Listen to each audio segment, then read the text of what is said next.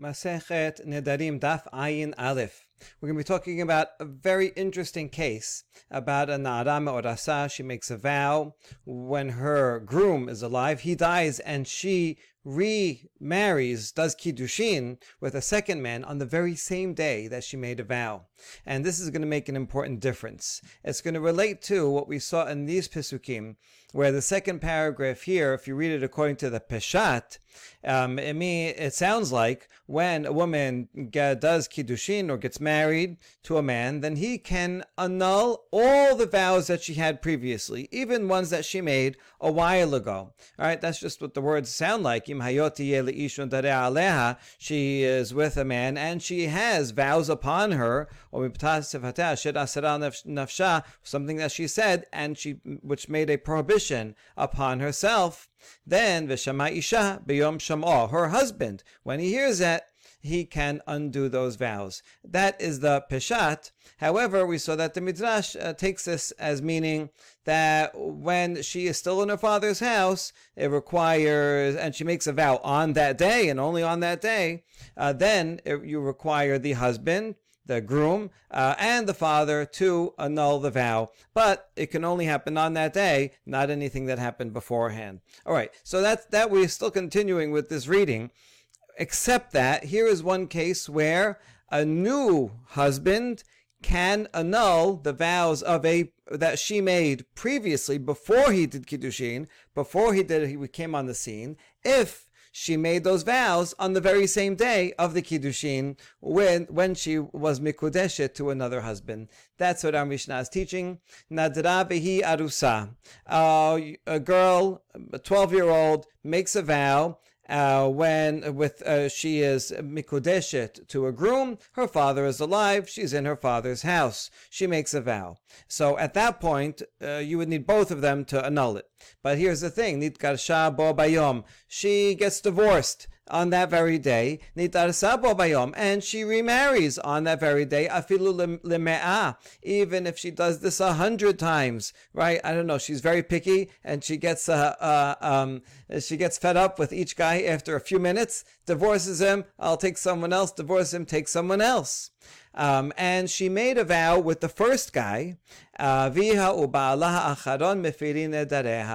order to annul that vow, you would be required that the father, of course the father, same father all along, and the last husband will annul the vow that she made when she was married to the first husband. And this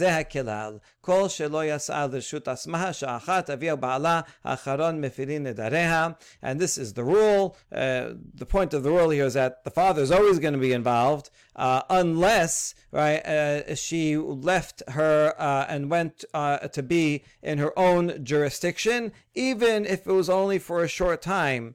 But if she did not leave and go to her own jurisdiction at all at any point, then you need the father and the husband to both join together to annul the vow. For example, when would this not be true? If she did Kiddushin and Nisu'in with a husband, right? She was fully married to a husband, even if it was only for a few minutes and she got divorced. At that point, since she was outside the domain of her father, then even when she gets divorced, her father remains out of the picture, and she doesn't need her father to annul it anymore. But as long as she was never, or she got older, if she passed a 12.5-year mark, but as long as she's under 12.5 and she never did the nisuin, the father and the husband both are required to annul her vow. All right, that is the law of the Mishnah. We're going to ask, Minalan, de'arus acharon mefer nedarim shenir'u la'arus rishon. How do we know this law that's in the beginning of the Mishnah, that the last groom is required and can undo the vow of the first groom? Amar Shemuel Amar Keravim Hayoti Ye Leish Undareha Aleha Nedarim Shehayu Aleha Kevar. So he's learning from this Hayoti Ye Leish, right? If she will be with a man and she already has nidarim. So that means these are prior nidarim. This is good because this is exactly the Peshat reading, right? A simple reading is talking about vows that she had upon herself previously. So this is good that we're giving a chance for the Peshat understanding to have an application in halacha, although we're limiting it to something, a vow that she made on the very same day that she does kiddushin with this last guy. Okay, now we ask, Dilma hanemele shelon nir'u la'arus rishon, avanadim shenir'u la'arus rishon, lamese mefer arus acharon. Wait, how do you know this applies to all cases? Maybe it only applied to cases where the vow was not known to the first groom, since it was never presented, never known to the first groom, so he never had authority over its nullification. Because the first groom never had authority over its nullification, maybe only in that case, the last groom, once he knows about it, okay, so he's the first groom that knows about the vow, this vow that she made on that day. And that's why that last groom has the ability and is required, if you want it to be annulled, he has the authority over it. But if it was known to the first groom, then maybe you'd say, once the first groom knows about it, then that becomes his authority, and it remains his. Now that he died, we know it's a machloket Bet Hillel Bet Shammai, we'll see in a second, whether it fully goes back to the father or not, but maybe in that case, it would certainly not go back, that would not transfer to a future groom. In other words, when the first groom never heard about it, so then she made a vow on that day. The first groom never heard about it. He is divorced or he dies, so he's that picture anyway. And so now she gets married. The last groom that she does kiddushin with, now he hears about it, so he's the first groom to hear about it. That makes sense that he should have then authority to annul it. But if the first groom had already heard about it and then divorced or died, then why would you think that the last groom now gains the authority that the first groom has? So we learn that from the word aleha, kirayeterahu. The word aleha is an extra word, because you can see from the Pisukim that you would already know from the rest of it. Anything she said that made a prohibition upon herself previously, sounds like before the kiddushin. So the word aleha, you would know that the word aleha also means that it was upon her even before she came in. So since we have this extra word aleha, that's how we learn that in all cases, whether the first groom knew about it or didn't know about the vow, the last groom would be needed, and he would be needed and would have the authority to annul the vow together with the father. All right, good. That was all the statement of Shemuel. Shemuel actually only said the first half, but then the Talmud derived that it would work in all cases. All right, now we have Tanya Kevateh de Shemuel. We can back up Shemuel's statement with a Braita. Nara me'orasa aviha u'ba'ala mefirin nedareha. When Nara me'orasa, her father and her husband can both undo the vow. Okay, that's standard in any case. But here the Kesad is going to elaborate. It's going to present two cases. Shama aviha vehefer la velo ispika ba'al lishmoa ad shemet. So she made it on the vow on a certain day when they were both alive, and the father heard about it. He annulled it, but the husband did not hear about it, and he died.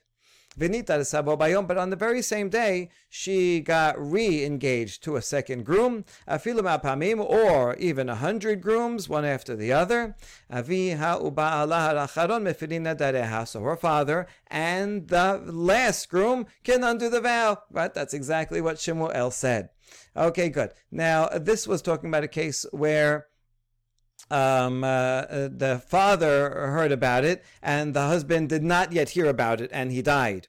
And that was actually the exact words of Shemuel, which didn't specify whether he heard about it or not, right? That was the extension of the stam of the Gemara here. Okay, but so far this Baraita addresses only the case where the first groom did not hear about it. But now we have a second case. Shama ba'ala vehefer la velo ispik ha'av lishmoa ad shemet ha'ba'al. In this case, the first groom, did hear about it. And not only that, he even nullified it. But the father didn't get a chance, and he didn't hear about it. And in the meantime, the husband died. Chozer ha'av u'mefer chelko shel ba'al amar Rabbi Natan hen divrei bet Shammai. So this last halacha is only the opinion of Bet Shammai. He says that when the husband hears about it, he annuls it. But the father didn't annul it, and the husband died. In that case, the authority of the husband transfers fully over to the father, and the father then can exclusively annul it. Right? That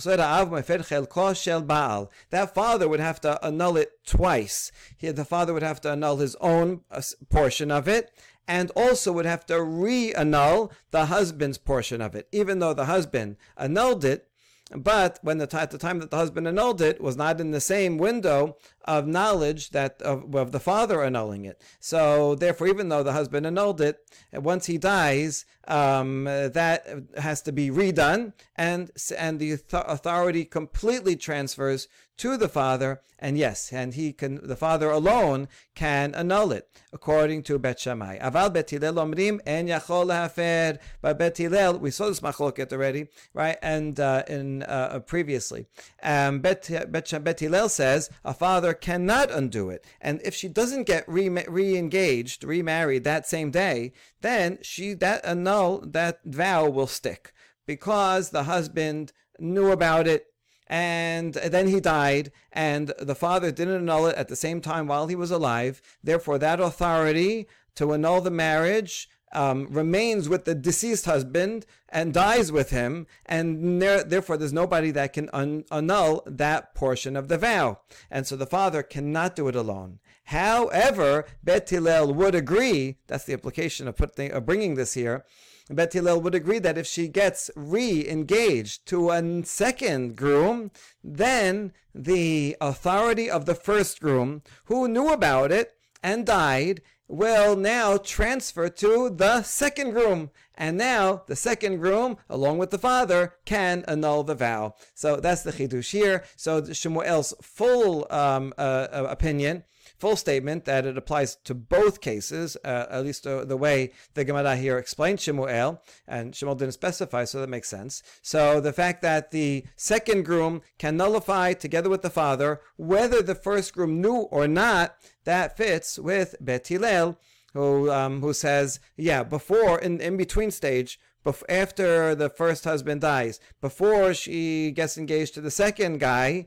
at that point she's stuck, because only the dead groom can do it. He remains the authority. The father doesn't get it. But if she gets re-engaged, then the second groom can grab it from his grave, so to speak, and he can do it. Okay. B'mai pelige. What is that? The essence of their machloket? And we already saw these two explanations, but now we're going to apply it to this case where before we just said it where the first groom died and that was it. But now we're applying it to this case where she gets re-engaged, kiddushin again to a second groom on the very same day. So here's how it works. Bet Shammai sabere nedarim name shera'oi la'aros nitrokena l'shut ha'av umegaz gayiz. Bet Shammai thinks that vows, even though the first groom knew about it, and therefore they were presented to him. He had authority over them, the first groom, and when he dies, it gets fully transferred to the father.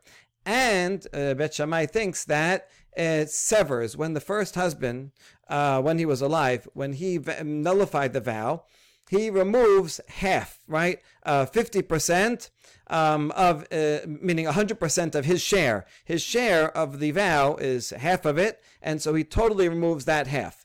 And that means that the father retains fully his half. Now, when the groom dies, then that authority does transfer because it's strong. The 50% that belonged to the father is still at 100%, so to speak, of power. So the father still has his authority over the vow, and he gets the authority from the deceased groom, which he has to do again because they both have to be done within the same window of knowledge.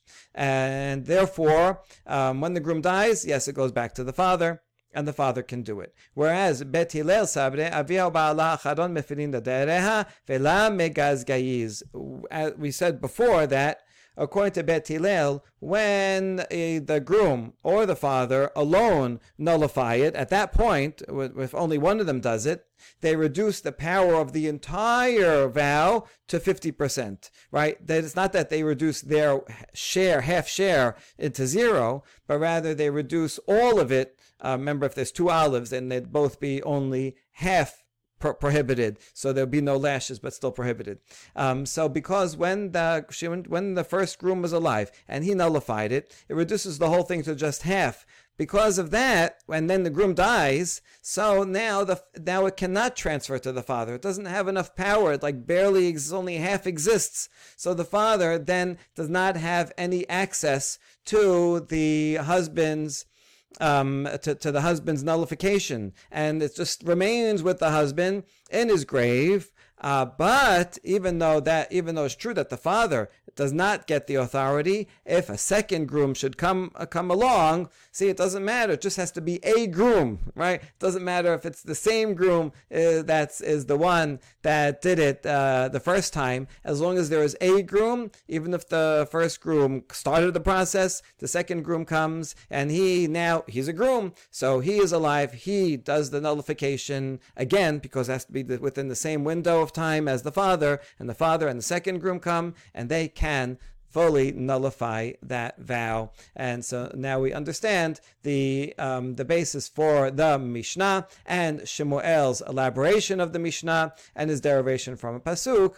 And now we see that this is backed up by Bet Hillel's opinion in the Baraita. Baruch Adonai Leolam, Amen ve'amen.